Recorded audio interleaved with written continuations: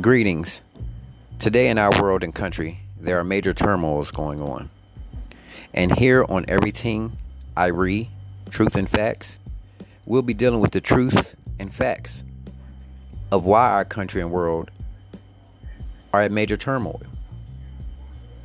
In addition to that, of course, we'll be dealing with opinions of different people. I must inform you that I am an ordained minister and have been so for 8 years this year, with a Doctor of Divinity and a couple other religious degrees. But I'm not the minister that you would expect for me to be. We're going to deal with truths and facts and opinions, but we're going to love while we're doing it.